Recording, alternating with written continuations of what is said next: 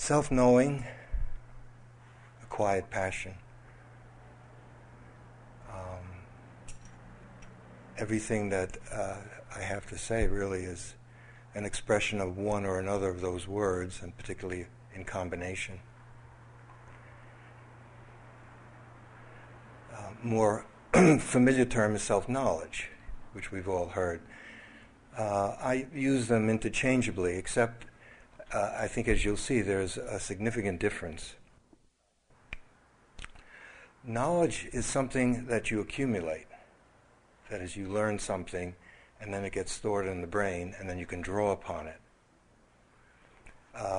That's useful for all kinds of reasons, quite obvious. And it can also include knowledge about yourself.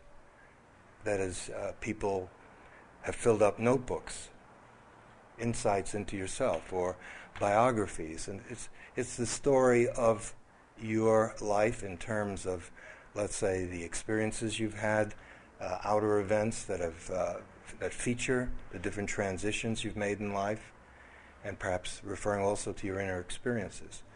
But self-knowing is a bit different. Self-knowing is something that's valuable in the moment, and then that's it. We're not storing it up. That is, it's this attentiveness to how we're living right here and right now. And there's a seeing, especially as it becomes clearer and clearer with practice. That's the whole cutting edge of Vipassana meditation. There's no Vipassana meditation without clear seeing. It's not, you can read the Buddha, everything the Buddha said, and memorize it and chant it. But if you haven't developed the ability to see clearly, particularly into yourself, but also outside yourself, nothing much is going to happen. Some improvement, there's some good values in it. The Buddha's teachings seem to be, to me, are quite logical, sensible, sane. And if you try to live according to them, that can improve your life. But I don't think that would, in and of itself, has much transformative power. It would just improve the patterns that you have now, perhaps for improved patterns, but it'll still be patterns. Self-knowing is the ability, in a very fresh way, to see how things are right in this moment, and to learn from it. Now, it doesn't mean that you're not allowed to sometimes see a pattern or reflect on what you've just learned or what's happening, of course.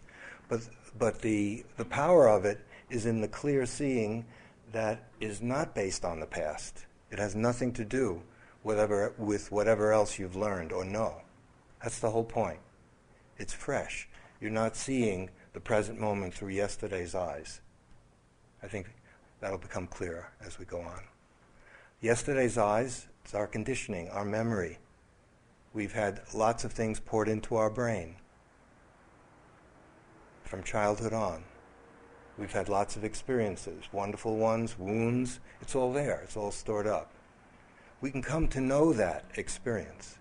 And certainly a large part, and at the beginning, perhaps the major part, of insight meditation is for that content to reveal itself, for that content to come out and disclose itself, so that we can get to know it, see it for what it is, but of course, and also let it go. We don't always want to do that. We sometimes savor even our wounds, are treated as very, very precious.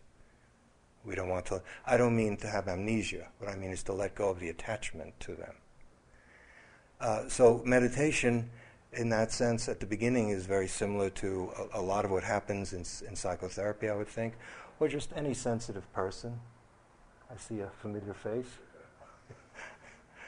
In terms of self-knowledge, in terms of, okay, hi.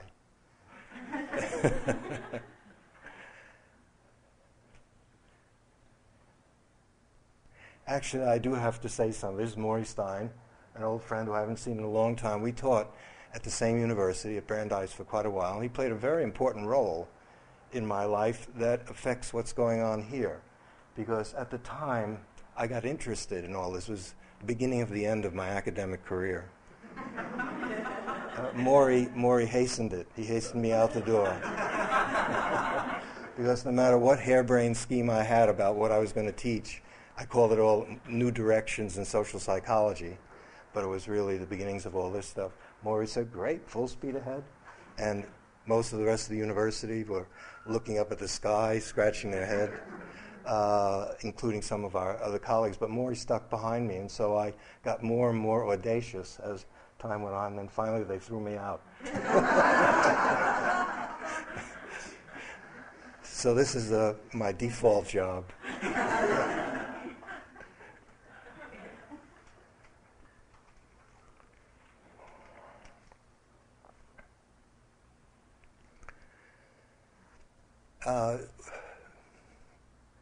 Self-knowing. Now that sounds self-evident. And to begin with, that's a word we use all the time. It points to where we look. Right here. And it's a very useful word, and it's okay to use it. We all use it. But as your practice develops, and more on the level of the verbal teachings of the Buddha, the doctrine, but more important as you start to examine what you think of as being yourself, myself, a lot of the practice has to do with investigating what that means. Another way of putting it is investigating what we call the ego, to find out what is really happening when me is concerned, when I am concerned, when mine is concerned. What's the nature of it? Is it really so solid? Without getting ahead of things. A quiet passion. It's quiet in the sense that if you go to meditation retreats, and some of them can be months, what you'll see is people sitting silently for long periods of time. There's also talking, interviews, talking to your teacher and so forth, or any of the retreats here or the practice groups. When we think of the term passion, we don't think of that. But in order to keep doing this, that is, if there isn't a passion to understand yourself, and understanding yourself here doesn't mean just chronic introspection, which we already know how to do. We're masters of it. It's this clear seeing into our nature. If there isn't a passion for it, nothing much is going to happen. So a person can be sitting silently for extended periods of time, but inside there's a flame going that keeps them there, because that keeps you there as the full range of your experience comes through. A lot of it is not what we want to attend to, like fear, like loneliness, and so forth. So it's quiet in the sense that it's unobtrusive and maybe not evident. Another way of putting it is urgent, unless you see the urgency of understanding yourself. Not because someone told you that it's a good thing for you, like cod liver oil or something. Because you realize that the quality of your life literally depends on the degree to which you understand how you're living, what you're doing, why you're doing it. The fundamental spiritual question, who am I? That requires interest. That's another synonym for it. Okay. Where we left off, I don't know, maybe there have been about 5 or 6 talks, I'm not sure. We left off finishing up self-knowing has to do with knowing the body, the nature of the body, and went into that with some detail the last time. One aspect of it, a major aspect in the Buddhist teaching, is to pay attention to the life of the body. What is this body? What is it? And to come at it in a fresh way. Begin to see certain truths that are self-evident, but they're not exactly on our agenda. For example, that this body must age, it must grow ill, and it must die. For all of us, every one of us. To begin to see that. Now that, we all know that, even if you never took even a peek inside yourself, it's obvious people we love have already died. And we know it's true.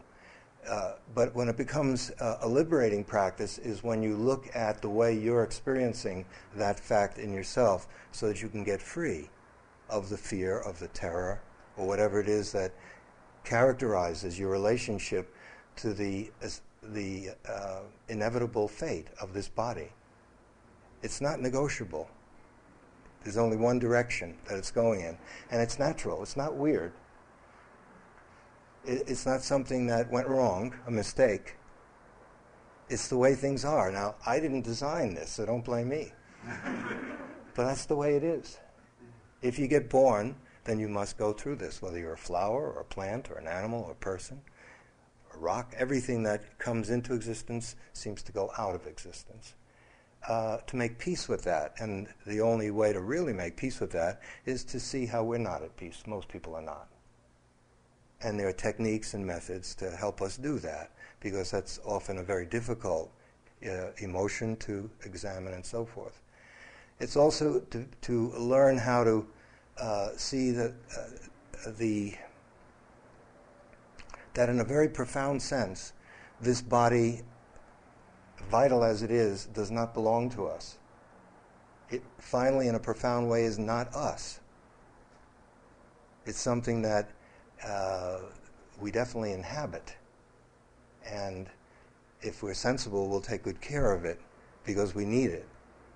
One image, the way a cavalry officer needs to take care of the horse, because if you're a soldier fighting on a horse, you're not the horse, but you better take good care of the horse if you want to survive, because it's necessary. And so we begin to develop a perspective and observe the life of the body very, very carefully. We spend time observing what we call pain, all the different sensations and energies that make up what we call the body. We went into that in some detail. Another, where we left off, another way in which coming to know the body is very, very helpful, and an aspect of our practice is just becoming more acquainted with this body so we know how to take care of it. That has to do with observing the body in terms of its needs for food, very obvious one. Now, most of us have been conditioned. We have certain traditional tastes or acquired tastes, and it's mainly pleasure or our appearance. I neglected to mention that I went into some detail last time about a main way in which we relate to the body has to do with its appearance. And an immense amount of suffering comes about because of our struggle with the body to look a certain way, to be a certain way. That one must be obvious to you as well. Here, it's starting in a fresh way. There are endless theories now as to what kind of diet you should have, and I'm not going to advocate any particular diet, just to say that if you pay attention, you're going to begin to notice which foods and how much of these foods and under different conditions are beneficial for you. It's good if it tastes good, because you're more likely to eat it. But a lot of things that taste good, we know it. We taste it, we enjoy it, and then hours later we whine about, if we're not going to eat that again, then we start in again and again and again. We begin to see how much water and rest, how much exercise. In short, it's an affectionate, loving, respectful relationship to the body. Now, if you're a meditator, there's a slightly different accent on it, or it's a certain aspect of bodily care that would be particularly of interest to you. And that's the quality of the mind. The mind has a lot to do with the quality of the nervous system, of the brain. And so different diets affect the energy of the mind. Some diets affect the mind so that we're much more dull, heavy, sleepy. Other diets seem to contribute to the mind being restless, agitated. Some kinds of foods and ways of eating and living incline the mind to be more calm and clear, which is what we want as meditators. And again, not advocating a particular diet, but each one of us can learn through experimentation by paying attention. The same term that you hear over and over again, for those of you who knew, mindfulness, you'll hear it till it's coming out of your ears if you come here again. attention, mindfulness. We try to mix it up with some synonyms. Awareness, presence, probably a few more. Or we might use a Pali or Sanskrit words, and then you think it's really important. Apamada. Oh, that must be important. Sati. You need a strong nervous system and a functioning brain, because, let's take the nervous system. As you go more deeply into meditation, you awaken a very refined kind of energy. And it's very helpful if the nervous system is adequate to contain the energy. Sometimes you'll see some people, this is not always the case, doing a lot of shaking or having some emotional problems that have to do with releasing, in a sense, high voltage prematurely, or let's say too much for the wires to carry. And so things, dietary aids that help the nervous system be strong are useful. It's a whole science unto itself. And modern science is making, I think, a very important contribution. Whole science of nutrition. We're learning a tremendous amount about the brain now. Okay. But this is your learning. No matter what you find from scientific studies, you have to pay attention to your body at a particular time and place with particular foods. And for me, it's actually joyful. It's not drudgery. It's just part of being alive to see that what you put in here, in your mouth, has consequences, obviously. What you drink, certain fluids called alcohol, has certain consequences. But so does everything that we put in the system. And so in Buddhism, that's not emphasized so much. The Buddha talks mainly about moderation, and clearly he recognizes that health is useful, obvious, very helpful.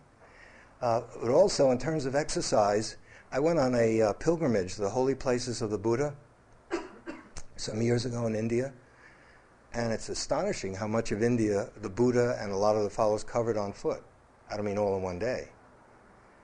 They kept in shape. Walking is still one of the best exercises you can do, natural, joyful walking. If it is not done, there's a certain, I don't know, maybe some of you, I pass joggers a lot, and there's one kind of jogger, I call them the joyless joggers. This is how the faces are all, they have, they're timing it, it's totally medicinal. And then there are others who just enjoy moving. So there are various ways, and of course yoga is an ancient discipline that meditators have made use of. We don't know, it goes way, way back. Okay, I'd like to move on now and talk about relationship as part of self-knowledge, but you may be a little disappointed, I hope not totally. Relationship as a mirror. I'm using the term relationship in a very general way.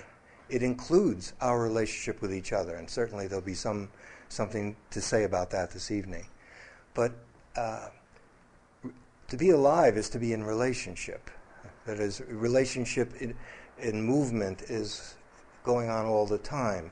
So why is it a mirror? How is it a mirror? Let's say if you look in a mirror, external mirror, it shows you back about your face, and you see perhaps you need a shave, or you need to buy some more creams at Bread and Circus, or you have to start combing your hair this way over the bald spot so that it looks like it's growing out of there, but we all know it isn't. Or suddenly, see, you've got to grow a beard because you're losing it up here, so plant some down here. There are all kinds of... The Buddha referred to hair as ignorance grass. We're quite obsessed with grass, with hair. Both sometimes. Different kind of grass. That's all over, isn't it? No one smokes grass anymore, do they? Okay. It's a mirror in the following way.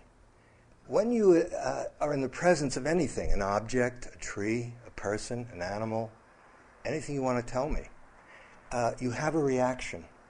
So in this sense, the object is teaching you something about yourself. If you're only willing to pay attention, it's teaching you something about yourself.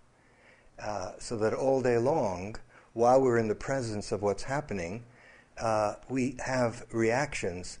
Many of them are obvious, of like, dislike, or neutrality. That's a central one. All day long.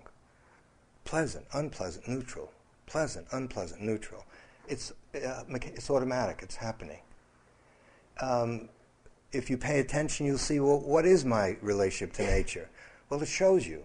Let's say you just sit down sometime, sit on a park bench and look at a tree or a plant. You may find that you don't want to look, you think of yourself as loving nature, but you won't want to look at it for too long. Or if you do, suddenly thoughts may come in. If you're very well educated, maybe botanical, the name of it and this, that, and the other, or the herb and what it's good for. And that's all knowledge, but it's between you and the plant or the tree. So the tree has shown you that it's hard for you to just be with a plant or a tree just as it is, without the mind having to do something about it. Think about it, or just go to a different subject, or, okay, 30 seconds is enough to look at a tree, for God's sakes. Okay. But if you can, take it on as a practice, sit longer. And it gets quite interesting. And you may see a tree for the first time, but not the word tree. And then the distance between you and the tree feels like it's not there. I'm not talking about space. What I'm talking about is psychological distance. The mind becomes clear, and that is really the clearest mirror. And a lot of what Vipassana meditation is about is the techniques and methods and retreats and forms and talks are designed to help the mind become very, very clear and steady. And to widen our capacity to receive our own experience. To widen our capacity to receive our own experience. Now, for some people it sounds odd. Why do we need training to experience our own experience? Because we don't really know how to do that, or we know very well what we're doing, but we have a rather narrow door that's open to experience. That is, a lot of what's happening to us we don't like, and we don't want it to be there. And we live a lot of our life, see if this is so, everything I'm saying is for you to check and test. We live a good deal of our life in an imagined future, or reclaiming a past, bringing it up that's over with. And even when we're in the present, it's often a conceptual present. We got all kinds of ideas about what the present is. Clear seeing is just what it sounds like. It's innocent, it's naive, it's fresh. There's no yesterday in it.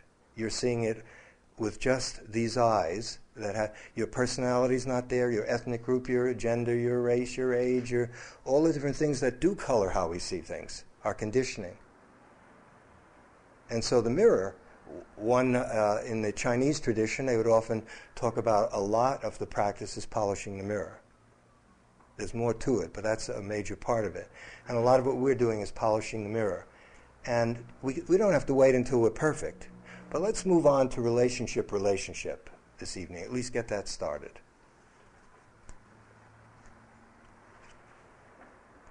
Because that's a huge subject. I'm not a therapist, nor a couples counselor, a family therapist, and none of that. But if you're alive, relationship is central. It's crucial. Now, if we look at the state of the human race, I don't think I'm being extreme in this judgment. But if you disagree, there'll be time for you to do that. The human race is absolutely, astonishingly brilliant. When it comes to technology, we have very clean bathrooms, all kinds of wonderful things, especially technology. We've put tremendous energy into it. It's brilliant. And it's just all the time developing. But the quality of our life is not. We have affluence and we don't seem to know how to fully enjoy it very much. or we get it and it's at the expense of others who are miserable because we have all this affluence that we don't even fully enjoy because we don't know how to. Nothing wrong with affluence. In short, relationship, I think this is just a truism, is a battlefield.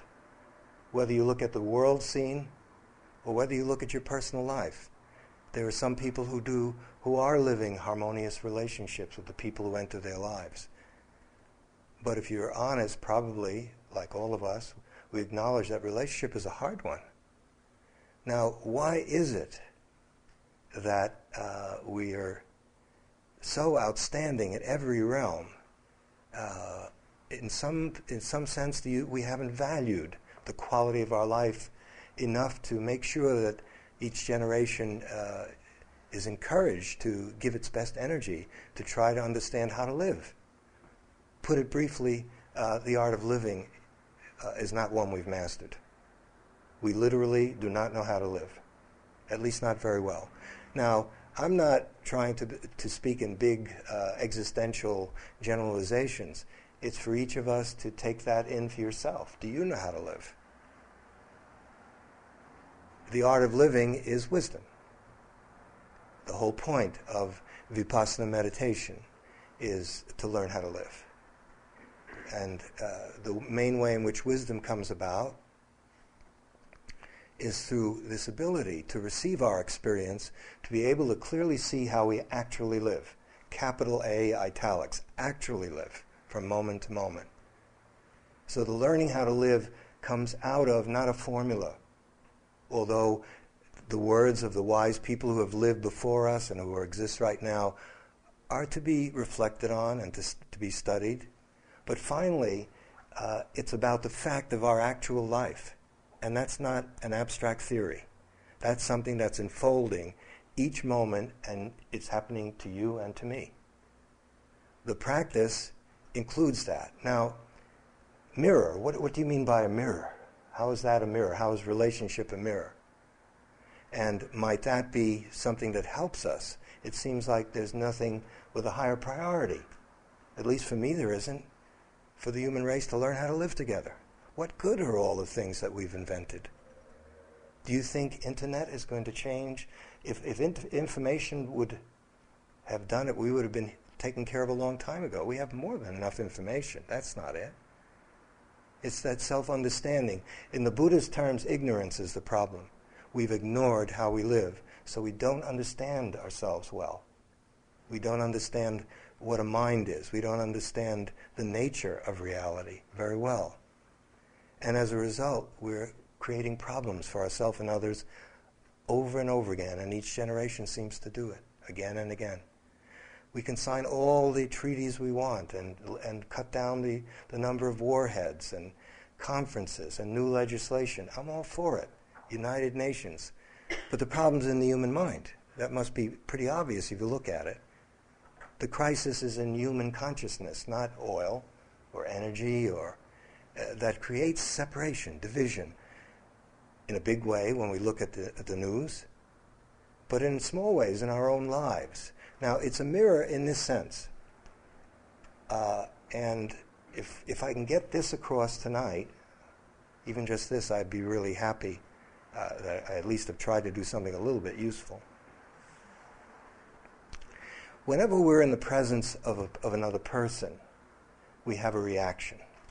You might say, well, no, I put down some money and I pick up the morning newspaper and I have neutral. There's no reaction to the guy who gave me or the lady who gave me the paper. Okay, but that's what your reaction is. Fine. You might not have even, well, what was that person's features like? I don't know. I just wanted to get my paper and get out of there. Fine, that's what happened. I'm not saying that's of any consequence. I'm not saying you should say, hi, Mr. Newspaper Man, tell me about yourself, and I'll tell you. But all day long, and particularly when we're in the presence, let's say, of our fellow workers and bosses, and of course when we get into families, children, parents, partners, the whole rich array of relationships that make up life, we have a reaction. The reaction in terms of this teaching, and it's for you to test and see if it's so, they're for the most part conditioned. That is, they come at their mechanical, repetitive. They just happen. They're not under our control. And what that conditioned reaction is has everything to do with our life story up until that time. What has happened to us thus far? Our education, the way we've been treated, the way climate, food, there's so many considerations that go into why we react a certain way. But a person comes in our presence, we have a reaction. It's a mirror in the sense that it gives you a chance to learn about yourself. You might, okay, it's there. Now, it doesn't mean that you're going to learn about yourself. In fact, for the most part, we don't do that. We're far more interested in what caused the reaction, what produced the reaction, whether it's a person. For the moment, let's limit it to people, because that's the big one. And, we have some awareness if our feelings got hurt, particularly afterwards. The truth is, we worship our reactions. We pamper them. We love them. And that's different than becoming aware of your reactions. It's all the difference in the world. So that most of us live out our lives coming mainly from that reactive place. What is called spontaneity is just a very dramatic kind of reaction. Glorified a bit. And it's coming out of whatever the quality of your consciousness is, that's what your reaction is. Now, the commitment to practice is a commitment to begin to, it's not to deny the outer world or to not pay attention, but it's to shift the priorities around quite a bit so that you begin to see that your reaction to what is happening to you, that is the person, let's say, is at least as important as what produced the reaction. Because the transformation comes from seeing the reaction. It gets short-circuited or transformed. I'll try to make that more vivid, concrete for you. So we've not spent a lot of time being aware of our reactions. We've just been too busy reacting. And we're proud of, I told that son of a, I told him what. So we have a whole way. What I mean by we worship, I mean we give immense authority over to our reactions as being true, good, right, worthwhile, justified, and so forth. We're very often in the dimension of good, bad, or right, wrong. The Dharma attitude has to do with, it's more about understanding. Not just conceptual or intellectual understanding, it includes that. But the clear seeing helps you to see yourself. That's why a lot of us don't want to do this work, finally. Now, the practice is equipping you. You don't just jump in. For example, a simple practice like breath awareness as a concentration practice, again and again and again. I assume most, if not all of you, know what I'm talking about there. That's just to come back to the breath again and again. As you do that, that refines and strengthens the mind so that it can be much more of an adequate mirror, so that it's stable. It can become unwavering. It can become like a steady flame. That's the point. So that when there's a reaction, you're not bowled over by it. Right now, we have certain strong reactions to people who are troublesome in our life, or to situations that are so powerful that it constantly overwhelms what little wisdom we have. And so you hear someone like me say this, and it sounds unapproachable. How could I possibly be aware of fear? Or my anger at Uncle X, or whatever, or my boss? And to begin with, I would say, you're right. And that's why we're training the mind, just as if you were an athlete, so that the mind can be fit in order to be able to see what it has to see to get free. This is all about liberation. And it doesn't drop on you. Liberation doesn't come from a cloud. No teacher can give it to you. There's no guru or savior. If you find one, good. I haven't. I've had a few I consider great teachers. And one of the things that was great about them is that they made it very clear that my happiness was my responsibility. They could point the way, and the Buddha said that, but they couldn't do it for us. No one can. A parent can't do it for a child, no matter how much the parent loves the child. We know how deep that can be. Okay, so relationship, now when you come into meditative circles, typically we think of, if you hear self-knowledge, I mean, if I sit enough, then I'll really get to know myself. Just sit until the cows come home. If you do more retreats for longer periods of time in more remote places, with more dietary and weather hardship, sexual deprivation, and all kinds of other deprivation, then I'll really get to know myself. Well, there's no question that the sitting practice is very special and precious. That's why we do a lot of it. But it can also be backfire. It can be misused very easily, and often is, in my opinion. Self-knowledge, a lot of it does come up on the cushion. You just sit there and breathe, and as you become calm, what's inside of you starts to appear. You know, you put cashew nuts into a grinder, you get cashew butter, not peanut butter. And what comes out is what's in you. It's as simple as that. And if you're calm enough, and this capacity to receive our experience as it becomes wider and stronger, to receive our experience in a non-judgmental way, non-reactive, this is crucial.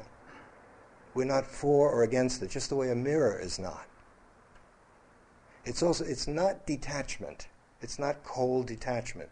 There's actually, when this gets cooking, it's quite a bit of affection. You could even say love in it. After all, it's you getting to know you. But at first we treat it like there's some alien force that we have to. And so we're learning how to be intimate in a non-judgmental way to ourselves, our own experience.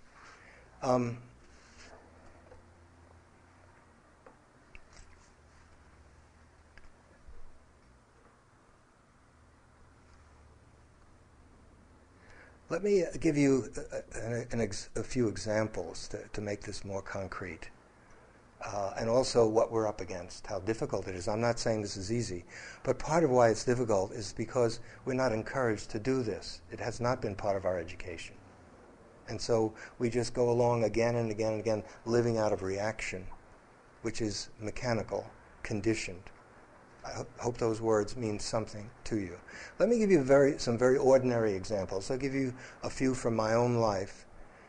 My father, in his last 3 or 4 years, of course I think that what I'm about to say, of course I think this about him, was a very intelligent, alert, sharp person.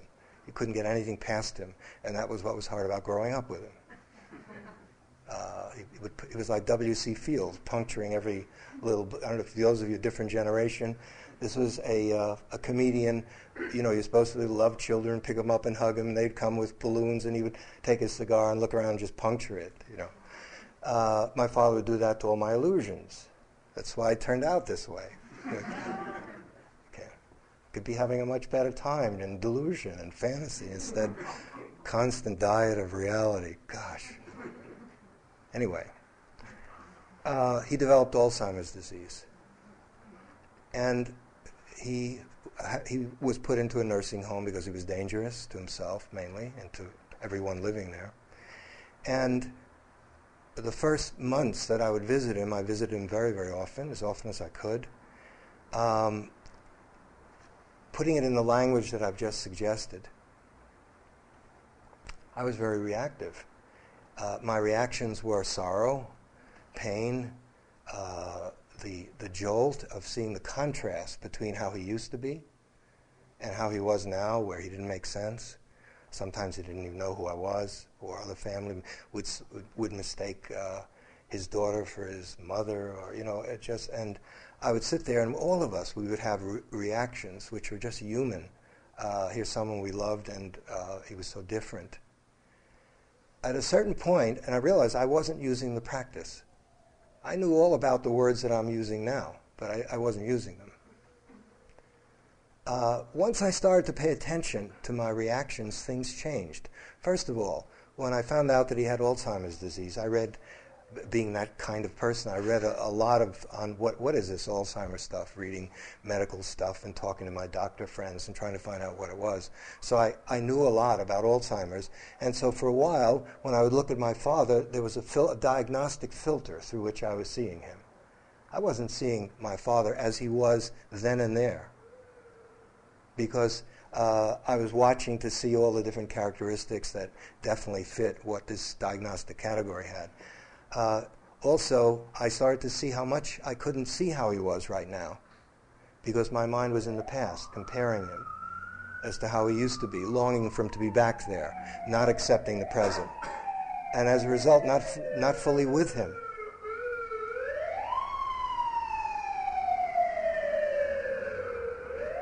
There's a strange but happy ending to this. I mean, it's strange because it's not happy, but it's the best you can do when someone has Alzheimer's. At a certain point where I started to pay attention to whatever reaction I had to him, and it started to fall away, lose its power, and this is not unique to this situation. If you become more sensitive to your reactions, which are mechanical, they just come out. We can't help it. If you prick someone, they bleed, no matter who they are. Okay, so someone insults you, you react with a sock in the jaw, someone else reacts by running away, a third person starts sobbing, a fourth person tries to explain it away. We all have different reactions, but they just happen, and then we identify with them. We identify with those reactions. That's what I meant by we give immense authority to it, and we worship them, because that we make self out of it. That's who I am. I'm this person who just had this reaction. Now, if you know anything about the Buddhist way, one of the main insights is insight into that, to see that doesn't hold up. But you have to see it for yourself. The biggest renunciation, as far as I can tell, for me certainly, and as I look around, there's just one person's big fat opinion. Renunciation is big in spiritual circles. You know, have one meal a day, maybe 4 grains of rice, just have 3 outfits, don't handle money, no sex, or even for lay people, somehow have old, tattered clothes, makes you more spiritual or holy, and to renounce all kinds of things that used to give you pleasure and happiness. To me, there's really only one renunciation, and that's the fundamental, and that's the hardest one, and that's to renounce this tendency to identify with everything that happens as being me. Where we it's as if the whole universe is about me. It isn't. Did you know that? I just figured it out. Much of it is happening. It's just happening. Do you have control of what the mind's going to think and feel? It's an unfolding. It's happening.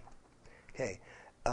To begin to observe that rather than to identify with it and get some of the sustenance and at times security and joy out of contributing to creating a sense of me.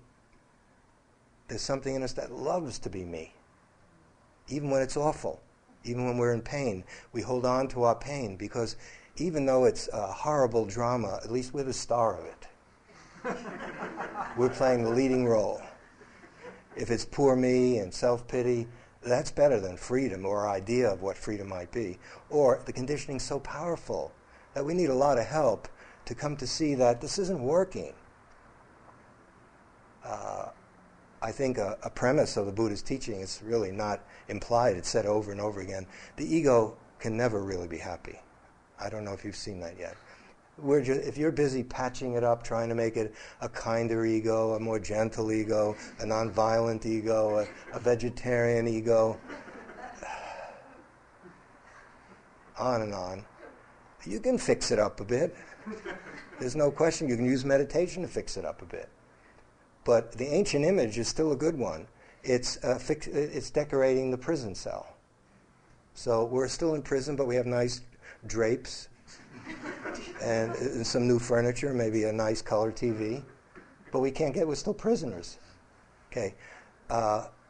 Dharma is to be free. And so the question, who am I? At first, the answers in Dharma practice or an awareness practice are similar to what you would learn in therapy or just on your own by paying attention. You see, well, I'm a kind of an angry person or this person or that person. But more and more, what you begin to see is who you aren't. That is none of it. That's what I mean by not identifying with what's happening. That is renunciation. It's not pushing it away. It's allowing it to be there. But when you're aware of something with equanimity, this evenness, non-reactive, unbiased quality of attention, you're not for or against it, you begin to take the power out of it. Now, that power, as the power leaves that, you find yourself in another space that is very silent and clear. Now, that space is right here at this right at this moment. It's just at the very threshold, it's just barely underneath the layers of thought and worry and planning and moods and images and fantasies and dreams and memories. Right, just a little bit below that is the beginnings of this vast mind that's clear and silent. It's right here in this room. No one got shortchanged. But if we spend our whole life scurrying around on the surface, we're not going to taste it much. We'll never know whether what it's cracked up to be is true. Okay, so now let's go to my dad again. By paying attention to the reactions, his reactions, jokes that made no sense. He used to be quite a funny man, but he would just laugh and we would all look at each other. We didn't know what he was talking about. Okay, as I started to let go of, as the power left the reactions, the mind was just clear, and there was a direct connection with my father. The love was just as much as ever, maybe more. And he felt it. And when he laughed, I laughed. This bothered my mother and my sister and my, we'd go out and they would actually scold me, and say like, it made no sense. How could you laugh? And I said, well, where's the law that says that it has to make sense? He's having a good time, so I just joined him. I didn't know what he was talking about either. They never quite accepted that. It gets worse. My father, who was a big sport his whole life, even when he was poor, he was always very generous, suddenly became a skinflint, just worrying about money all the time.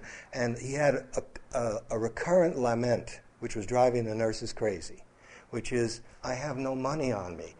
Will somebody give me, all I want is $10 to put it. He said, I reach back for $10 in my back pocket and all I feel is my ass. There's no money. I'll feel bad. And the nurse, when she heard it the first time, got me aside and said, don't you dare give him any money. It'll just go down the toilet or it'll be in the laundry, and it's just throwing away money. And so we listened to what the nurse said.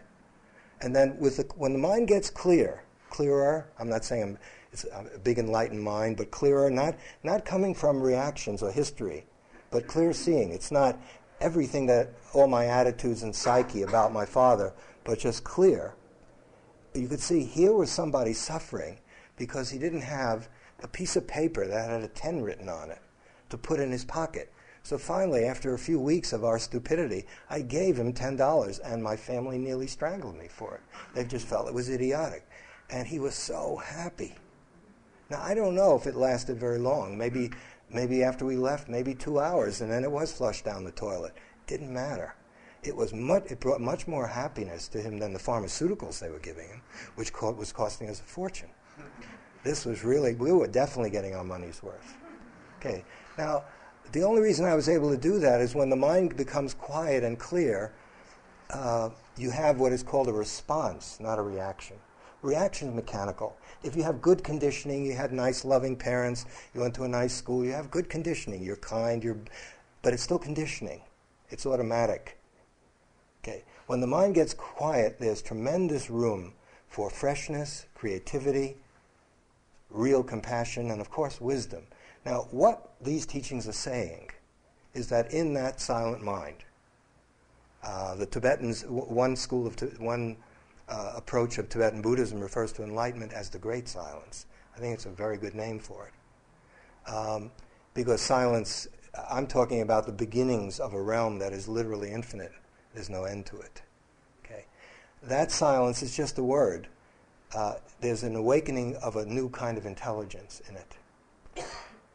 It's not the kind we already have, which also has its use. Logical, rational, 1 + 1 = 2. That's great too. This intelligence is intrinsic, and you can call it wisdom, you can call it compassion. Now, I know a lot of it indirectly, and I'll just tell you from my own experience how I know this is true. I'm not saying I'm some big enlightened person. But when I've done my own retreats and the mind has dwelled in silence for extended periods of time, at least more than I usually do, when I come off retreat and I have not been cultivating metta or loving kindness or trying to be more compassionate or trying to see things more clearly, not at all. I've just been doing our same, for those who've been around the block a bit, our same goofy practice. Sitting, walking, in, out, in, out, in, out. I have found just much more love. Oh, whoa, where did that come from? Finally, meditation is an explosion of love. And it's not separate from wisdom. They're really the same thing. At first, it feels different. Love is one thing. Wisdom is another thing. And early teachings have it as a bird with two wings. Wisdom, compassion. But that's preliminary because there are no distinctions like that in the silent mind. It's integral. And when you start to tap that, you have the possibility of fresh and new responses to whatever the situation is. I'm just giving you one. I could give you a whole bunch of others, from sisters who didn't talk to each other for 20 years, and one is a meditator and one isn't, and how just doing this, just studying the baggage that the meditating sister had about her other sister, who she hated. And it was mutual. They'd been driving each other crazy since childhood. Just letting go of that through seeing it, not as an ideology. Everyone's letting go of everything these days. I think it's not too convincing. It's a big word in Harvard Square now. I hear it a lot. It's catching up to organic. I think a lot of what it is throwing away or letting go of something you don't want anyway. As that happens, your capacity to see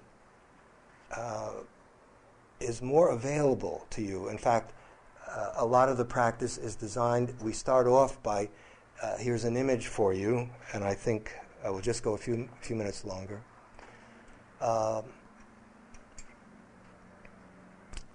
Let's say of clouds and sky. It's just a metaphor. Don't get too cozy with it because it has limitations. When you sit to meditate, at first what you're watching is mainly clouds. I don't like, my fears, my anger, my loneliness, my loves, my memories, future aspirations, fantasies, the stuff of mind, the whole scenery, that's all coming in front of us again and again.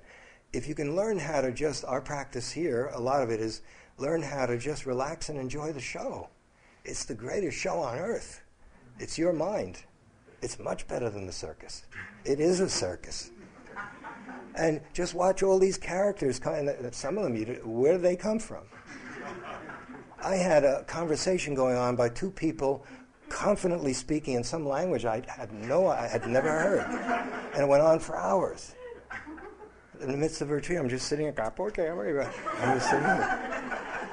They had total coherence. They were just completely happy with their exchange. And I'm sitting there like on another planet. And some things come up. You think of yourself as a peaceful Buddhist peace fellowship, nonviolent, against this and against that. And suddenly Adolf Hitler shows up. You thought you were Mother Teresa. Well, she's there too. Everyone's there. And they come up. And the art is for awareness to become that stable, become like a flame. And it's that attention, that flame of attention, that burns all this away. It dissolves it. And then what you come to is what's always been there, clear blue sky, beautiful. Let me give you a little homework and end off there. There's more to be said about relationship, and we'll pick it up next time. One way to practice this seeing relationship as mirrors through the art of listening. Whatever the degree of listening is for each one of us, if you start to attend to how you listen to particular people, start off with simple things. See if you can listen to birds chirp. That's easy. Or a symphony. What you may find is your favorite symphony is on, and half the time is, oh yeah, I was with X or Y in Vienna when that was playing, and oh, isn't it wonderful? But your mind is cooking and reminiscing, and that way is that isn't as good as the one I heard at Tanglewood. It was much better, but it's still wonderful. At the end of how was it? Oh, just great. But you can get to the point where you listen to it as pure sound, as if even if you've heard a Beethoven symphony or a Bach, some of Bach, 1,000 times, you can hear it as if for the first time.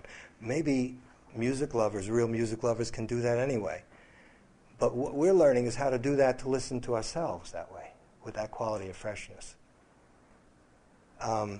So when you listen, I get a lot of practice in that, because we give interviews and I listen to a fair number of people almost on a daily basis. And so if I don't learn how to listen, a lot of what I'm doing is not very helpful. And the main way that I've learned how to improve my listening is not through any text or workshop, is that I've watched how I do listen and seen how the mind, how preoccupied the mind is. It's rehearsing what it's going to say, or it gets the gist of it. Why doesn't the person make it shorter? I already got it. And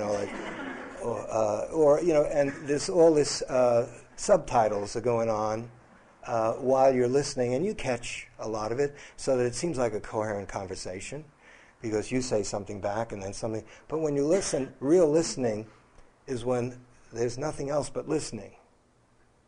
Total listening. We'll get into what does it mean to relate to someone, and what does it mean to relate to ourselves. We've just begun to scratch the surface, but the same attitude that I used to listen to my father, which enabled me to relate to him in a very different way, which definitely improved his condition, certainly his connection with me.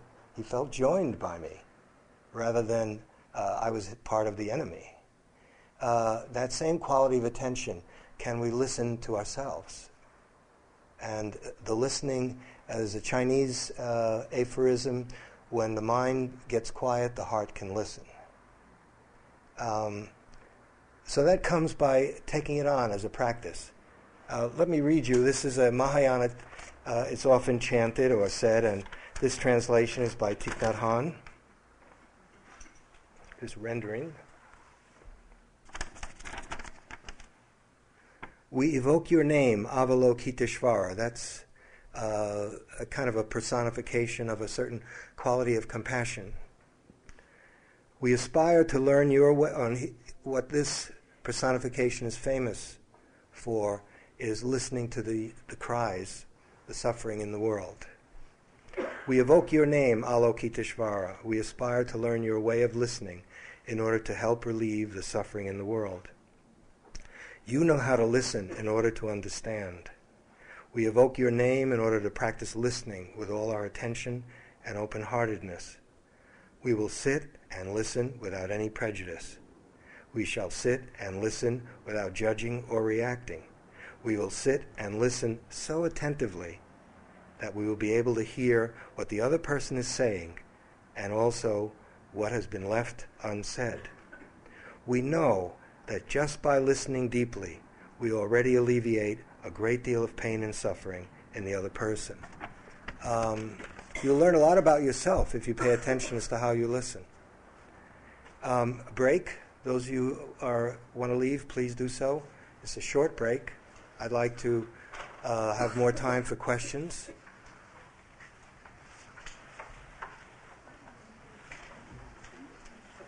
It'll be about a half hour for questions for those who need to know that.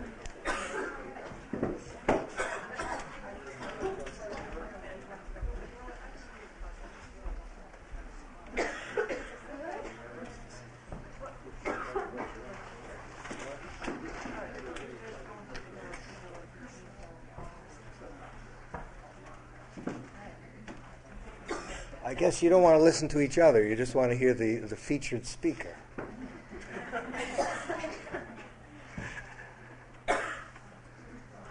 Probably learn more from each other. Okay.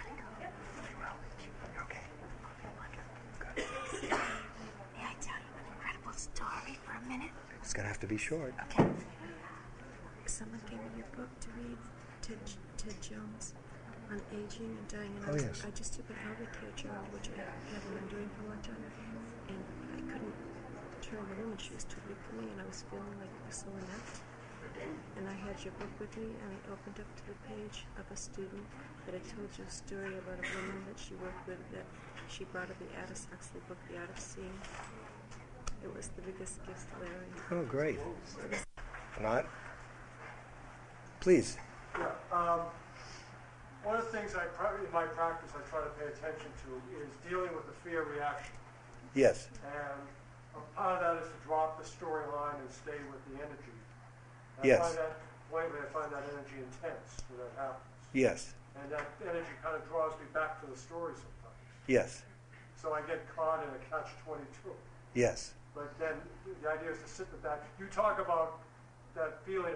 When I get drawn back to the old story with it, that I won't get that fresh look. You're talking this evening about a fresh look. Should that energy suddenly take on a fresh characteristic, or? There's no shoulds here. I mean, no. Let's take fear, because that's a big one for all of us. Is there anyone who doesn't know what fear is? Okay. But understand, it's what you were really saying. It's the energy. It's not the word F-E-A-R. That energy courses through the whole body.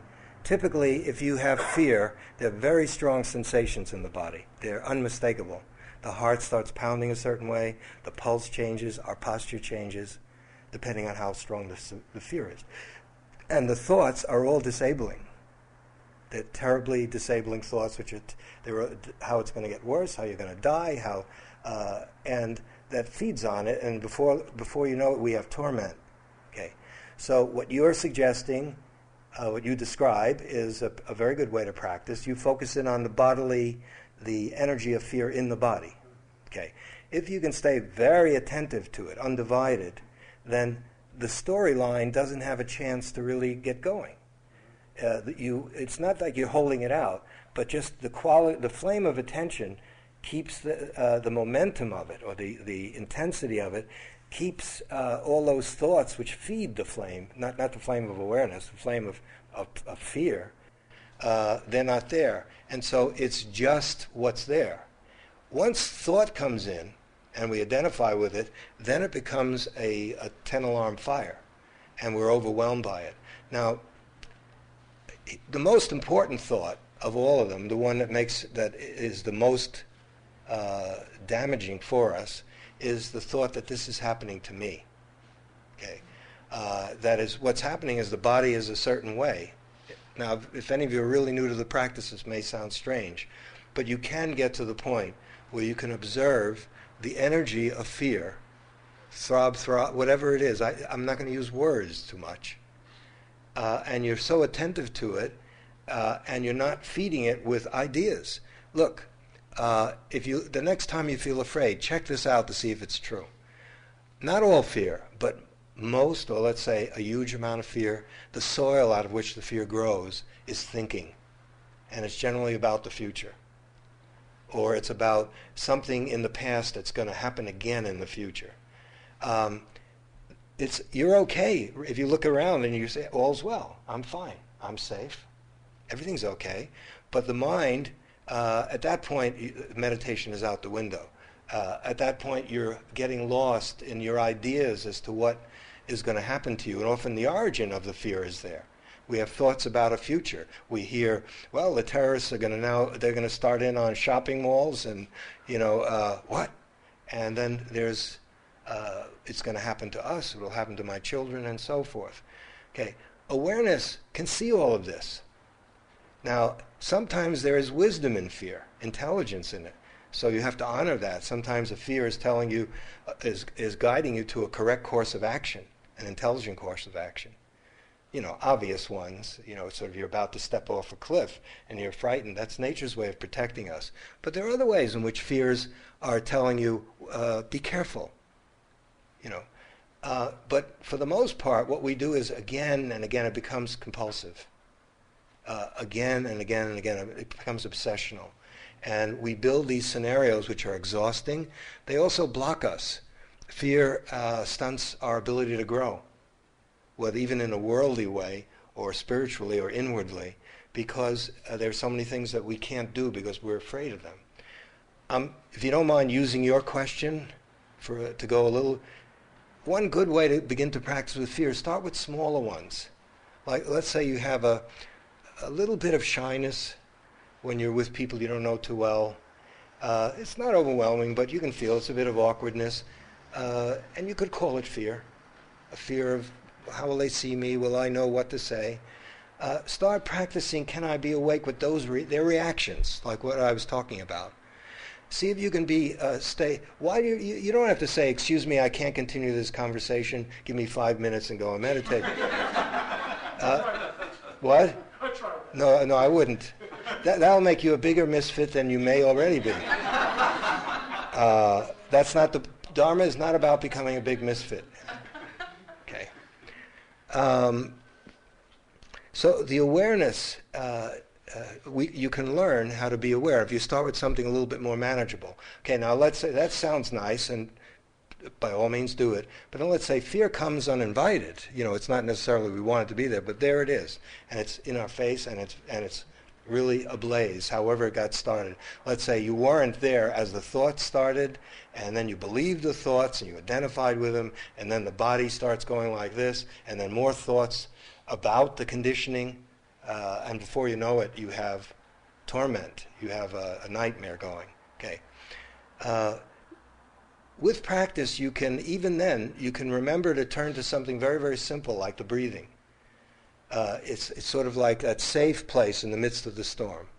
In, out, and it has a way of grounding you, of just bringing you back. What you're doing with the body itself is good, but then you find, let's say, you can do it for just so long, and then you're swallowed up by this energy of fear, and you start doing everything that I'm saying. Okay. So we don't have to swallow the whole ocean in one gulp. At that point, it might be useful to shift over to the breathing as a practice. In other words, it's not denial or repression. You're saying, fear, terror, I know you're there. Thank you very much. But for right now, I can't look you in the eye anymore. But that doesn't mean you have to stop practicing. You can do walking meditation. You can do metta, loving kindness meditation. You can do the breath. Something that keeps you on track so that you regain some stability again, and then you may want to then, once again, receive it if it's still there. It's something that you can learn to do. It's like anything else. If you practice, you will learn how to do it. If you don't, you won't. Okay, so that little by little, first of all, your overall quality of attention is developing if you're doing this practice. And those of you who are rather new, you have to understand that there's quite a range in, just think of any other skill that you have, how it may have taken years to learn how to really cook well, or to dance, or whatever the skill is. This is the skill of self-understanding, of self-mastery. It's not the easiest one. In fact, you might say it's the most difficult one. But it can be learned, and you can learn how to, little by little, approach fear in a friendly way, begin to see that it's workable, that it doesn't have to be, oh my God, because a lot of what happens is we become afraid of fear. Now, another thing that can be helpful, it wouldn't surprise me if at a certain point, when you, just prior to getting caught up in thoughts again, there was a resistance that you really had enough of it. And it would be, okay, it's not to overwhelm the resistance, but shift to the resistance. And even at the beginning you can look at that. Resistance here, what I mean by that is that you're seeing clearly just how much you don't want to see fear. It's not that you have to rub your face in the fear. You realize, I will not. I don't care what the Buddha said. I don't want to have anything to do with this. Fine. It's not that we're pushing you into it. Begin to see how strong the urge is to avoid that. And as you become more at peace with the resistance, that starts to get weaker. Okay, and as it gets weaker, little by little, you can see that the energy of fear, like anything else, you can learn to observe it. Now, it's workable because it's observable. Now, another thing is apply one of the main teachings of the Buddha, impermanence. As if, let's say, the energy of fear is there, and it's really cooking. If you're able to attend to it with some consistency, continuity, what you'll see at a certain point is that it starts, it isn't there forever, or the fear doesn't stay forever. It starts to peter out, lose its momentum, and then it's gone. And then it's replaced by relief or whatever is next. If you see that a few times, you begin to see that the nature of fear is that it's impermanent. closely following that is another wisdom lesson that grows out of it. You see that it's empty of substantiality. Because when fear is there, it feels like it's a mountain. And it feels like it's going to be there forever, and it feels like we are totally and completely helpless. There's nothing we can do. If you're able to go as far as I've just said and begin to see it once or twice, a few times, that it's something that appears and disappears like anything else, then your relationship to it changes forever. And then the next time fear comes up, you're not on the run automatically. And so little by little. But you have to work skillfully. It's not just one. Some days it's best to acknowledge that you can't do it and just go somewhere else. But here's the principle that that was being emphasized this evening. That's a reaction. The fear is a reaction. As you become able to become aware of that energy of fear, it starts to lose its power. And in a given moment, it may even fall away. You find that there's nothing to be afraid of. You're okay. What it's replaced by in that next moment is the clear mind. Now, that clear mind can then examine perhaps what it is you're afraid of. Maybe it's the interview for a job. Maybe it's a person. Maybe it's fear of death. But if the mind is clear, it's a different quality to the seeing of the same threatening, frightening object that caused the fear. Do you see what I'm getting at? So you have to understand this is a process of learning. The other day I read something, Goya, the great artist, was quoted in his 90s. He was asked about the art of painting, and he said, I'm still learning how to do it. I was very moved by that, and there's no question that this is the same thing. For example, I've written a book on death. Have I mastered the art of dying? Well, check with me when the time comes for me to check out. I could say yes, but I don't have put much credence to it. When I die, I'll let you know. So that the learning is going on all the time. And now, for some people, that's disappointing. It's sort of like, oh, isn't there a technique, a method? You do it for like 5 years, then you're okay, and then I can do what I really want to do. This becomes really powerful when it becomes more a way of living. It's not a method or a technique. And in a certain way, it's not even an ism. It's not Buddhism. Dharma doesn't even mean Buddhism. That's in the English language, unfortunately. It's not an ism. It's not a belief system or a new ideology. One of the meanings of Dharma is the way things are, the kind of natural lawfulness of things. We're studying the lawfulness of how suffering is put together, etc. You learn this.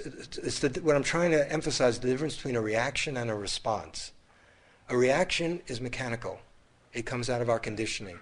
A response is something that's fresh and it's creative and it's new. It comes out of this deep place, and I can't tell you what it's going to be because if I could, it wouldn't be what I'm talking about. Does that make sense? Okay. My neck requires that someone ask a question from this side of the room. Thank you. I have a question there. It's kind of basic, but it just came through Michael's course and on Foot Foundation. Yes. And our last assignment was to be aware of reactions. Yes, good. So right in the same ballpark. Good. And the homework he gave was rather simple. It was like, notice if something pleasant happens, what your reaction is. Notice if something unpleasant happens, what your reaction is. And of all the assignments he gave during the course, that to me was the hardest. It's like, I agree. I actually went through about 2.5 days of Montezuma's Revenge, eating practically nothing to try and get my system to recover. And for most of that time, I was not able to see my reaction. I mean, I was sort of swallowed up in the unpleasantness and trying to I understand. be as quantumous as I could. But after it was over, I thought, so why couldn't I? So it feels like there's some kind of foggy blanket that I put over myself to not notice reactions in the first place. So it's sort of a beginner's question, but how do I get into this practice if I can? I wouldn't call it a beginner's question. I think it's something we all face. But what you're getting at is why the human race is the way it is, and why relationship is so troubled, and why because one of the hardest things to do is to watch your reactions in relationship. There's a lot of fear in relationship. I know people who are, I'm thinking of one in particular, who I know him for many, many years. We practiced together under the same Zen master in Korea and here in Japan.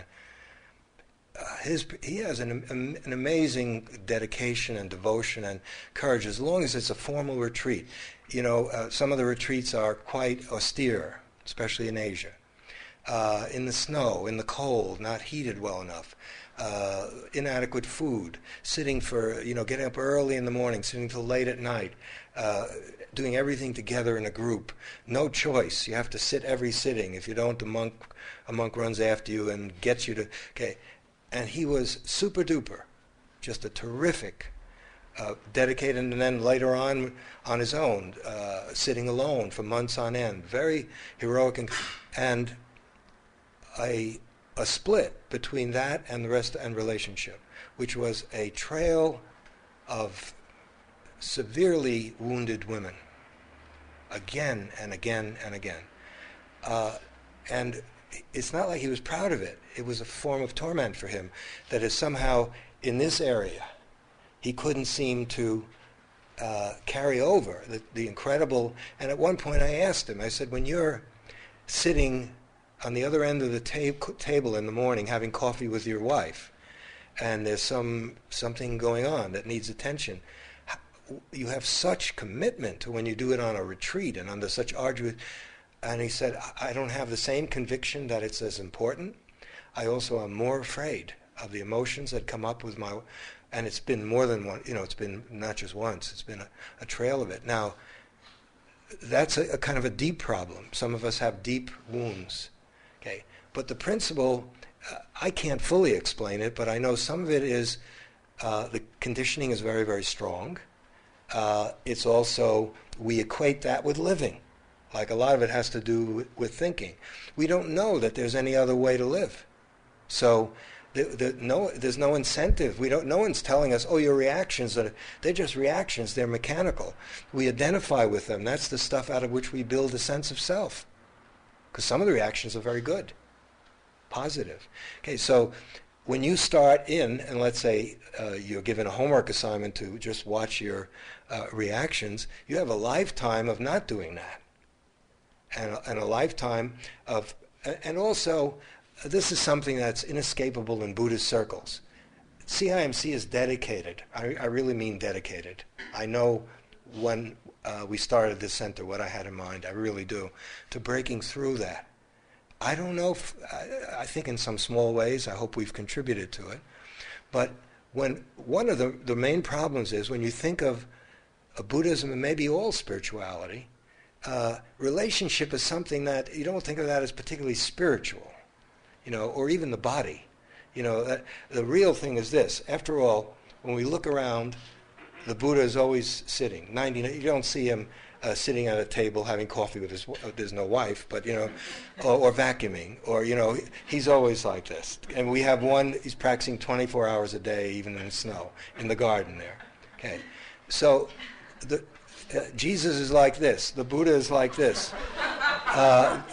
The root metaphor is, this is what the real thing is. This is the holy life is this. Okay, but now even if you're a very committed meditator, even if you are a monk or a nun, and most of your life is going to be off the cushion. Okay, let's talk about us. We're lay people. There's no question that most of our life, even if you sit a lot, how much is a lot? So if we don't learn how to live in daily life, this is just going to be a little Band-Aid. It's not going to really help all that much. It'll be a bit of stress reduction. You'll be calmer, no question about it. You'll have a bit of a better attitude, but the practice is designed to go way beyond that. It really is. Okay, so we need a new attitude. Now, some of that is the attitude in many countries in Asia is that the monks do the real work, not even the nuns. They're the ones who do the real work. Everyone else feeds them and takes care of them. Okay, I'm not mocking that. It's just a social cultural pattern. Sometimes it has worked out well, but that means 50% of the human race or more is not really encouraged to be serious about practice. I don't mean just women, but I mean it's more than 50% lay people. Okay, what's changed in the United States, since we do everything different, is there's real energy among lay people. Do you know that? And some of what we have to learn is how to use lay life so that it has the same dignity. I don't mean all life has dignity unless you take it away. That your practice can have the same dignity that a monk or a nun can have. It has nothing to do, finally, with what your clothing or your commitment, but that means we must learn how to use relationship as part of self-knowledge, to understand ourselves. So that, let's say, we think of, what would really be hard is to sit for 3 months in a monastery on just 2 meals a day and spirit. I think for many of us, facing ourselves in relationship is harder. I'll just speak for myself. I've done lots of long retreats. 6 months, I've been by myself in the mountains, sitting in a little, thing. People pass food through a stone door. I don't see them by myself. In Korea, I don't even speak the language. Very heroic. And then a woman comes in. Blah, blah, blah, blah. No, I think I've gone a little beyond that. I'm exaggerating. I'm not that bad, but that's because I've cared about it. Because if practice is not designed to be an escape from life, but it can become an escape from life very easily. You can divorce yourself from the rest of your life and live for your retreats, for coming to CIMC. Oh, this is such a beautiful place, and then go home and you're a jerk. Not, because you don't care enough about what the rest of your life is made up of, which is small stuff. Taking out the garbage, washing dishes. Listen to your child talk about something that you're too tired. You've just been working all day. And how can you get into that reserve gas tank and listen?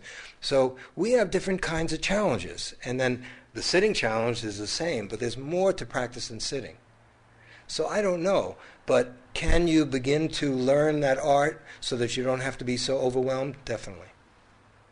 What you're telling me is familiar. It's not like I skip that step, honestly. Do you believe me?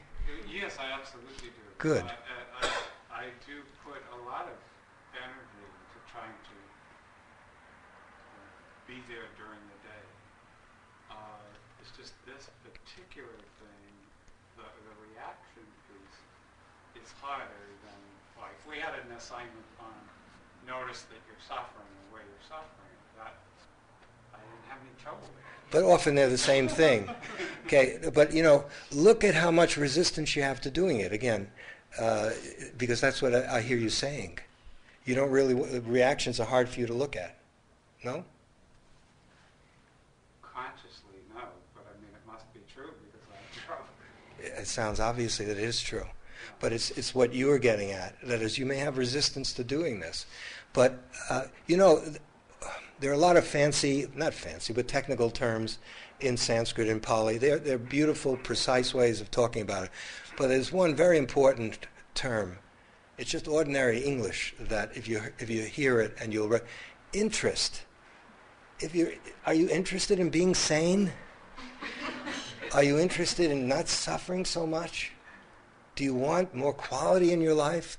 Do you maybe you haven't seen yet that the torment comes out of your mind. It all comes out of your mind. The joy comes out of your mind, and we're looking for it out there. We're looking for it in any number of ways out there. By all means, go to Fiji and do it. It's not that, but here's the real. You have to. We're psychonauts. Do you see what I'm getting at? If there's interest, if you understand, for example, I'll give you a turning point in my own practice, and I don't want to make this too absolute, but relatively very, very true.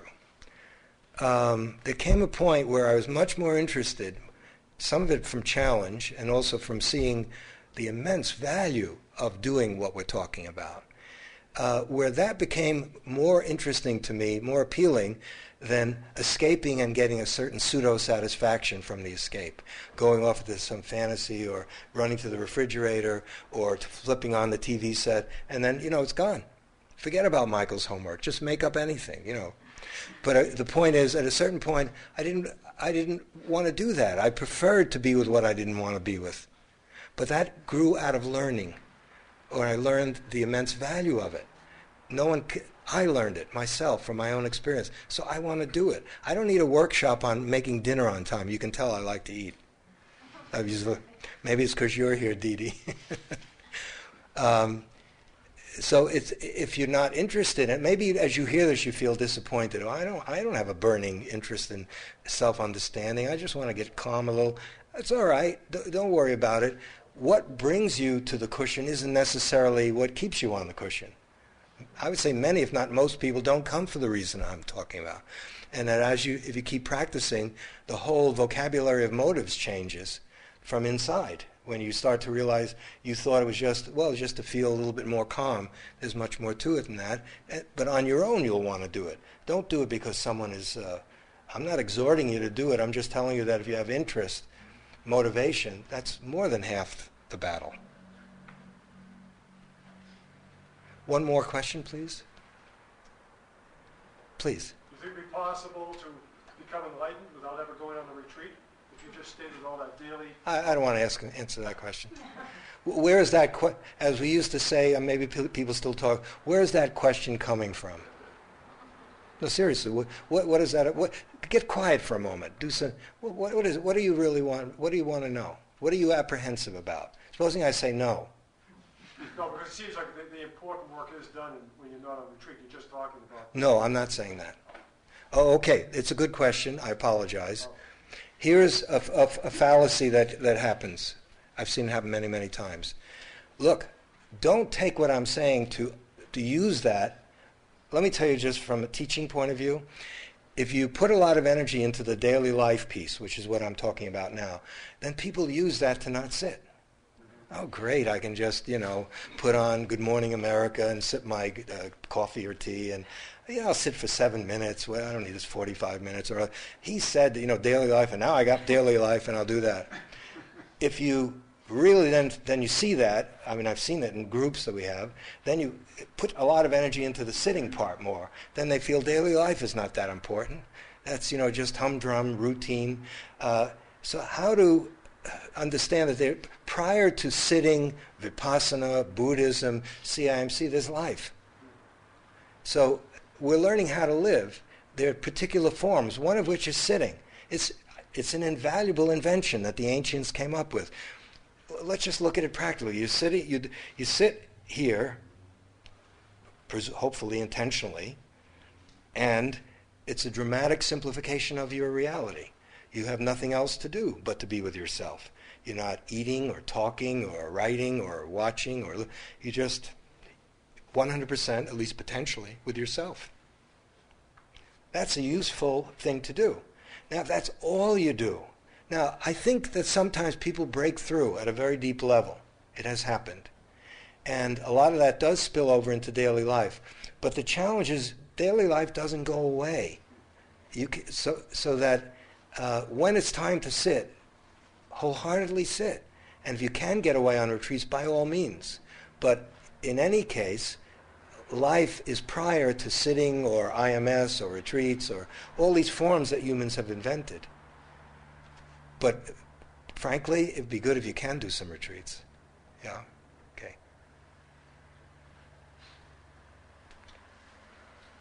I have to tell another Maury Stein story, and then I'm going to let you go.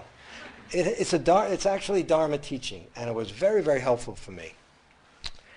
I was teaching at the University of Chicago, and Maury Stein, Professor Stein, excuse me,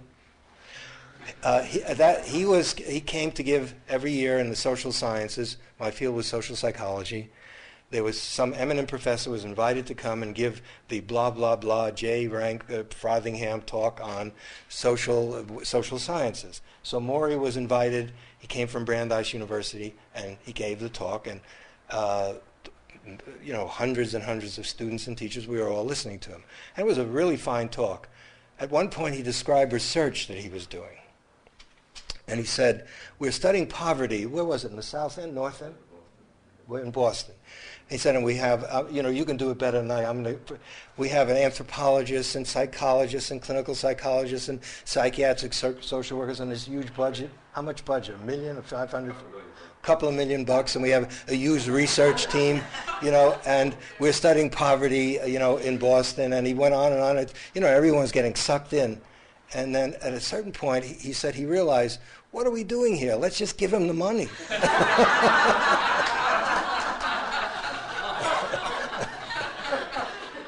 You don't remember that? Oh, okay. And another one, and this is, you can all go home.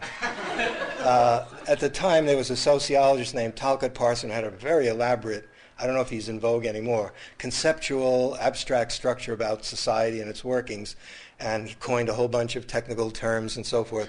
And Morey just made fast shrift of it. He said, if you can't translate a concept into Yiddish, it's probably not true. Okay, but this is the outcome. I resigned my position at the University of Chicago, and I switched over to Brandeis. Do you remember? And it was the wisest thing I ever did. Okay. Can we have a few moments of silence, please? It won't be long.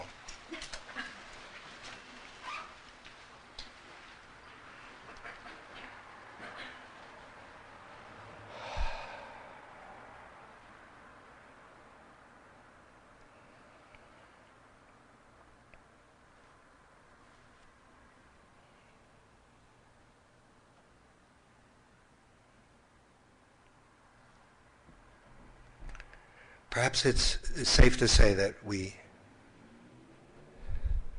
spend much, if not most of our life in the future or the past, and now and then we're like tourists. We drop into the present moment. We just visit. Practice is designed for us to more and more live in the present moment, which is all we really have, to live in real time rather than psychological time, and from now and then to visit the past and the future when it's sensible. There are times to use the past and the future. It's not eliminated. And so we're learning that. It's another way of saying everything I said tonight. May we continue to look into ourselves. May we see things exactly as they are. And may such clear, direct seeing free us from all forms of limitation. Thank you for your attention.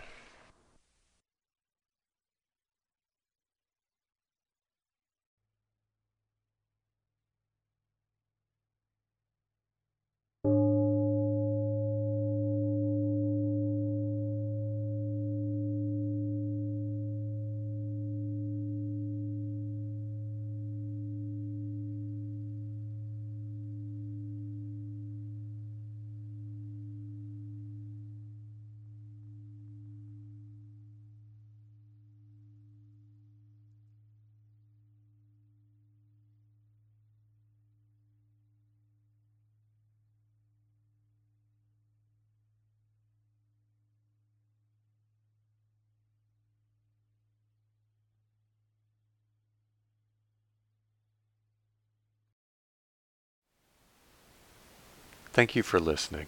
To learn how you can support the teachers and Dharma Seed, please visit dharmaseed.org/donate.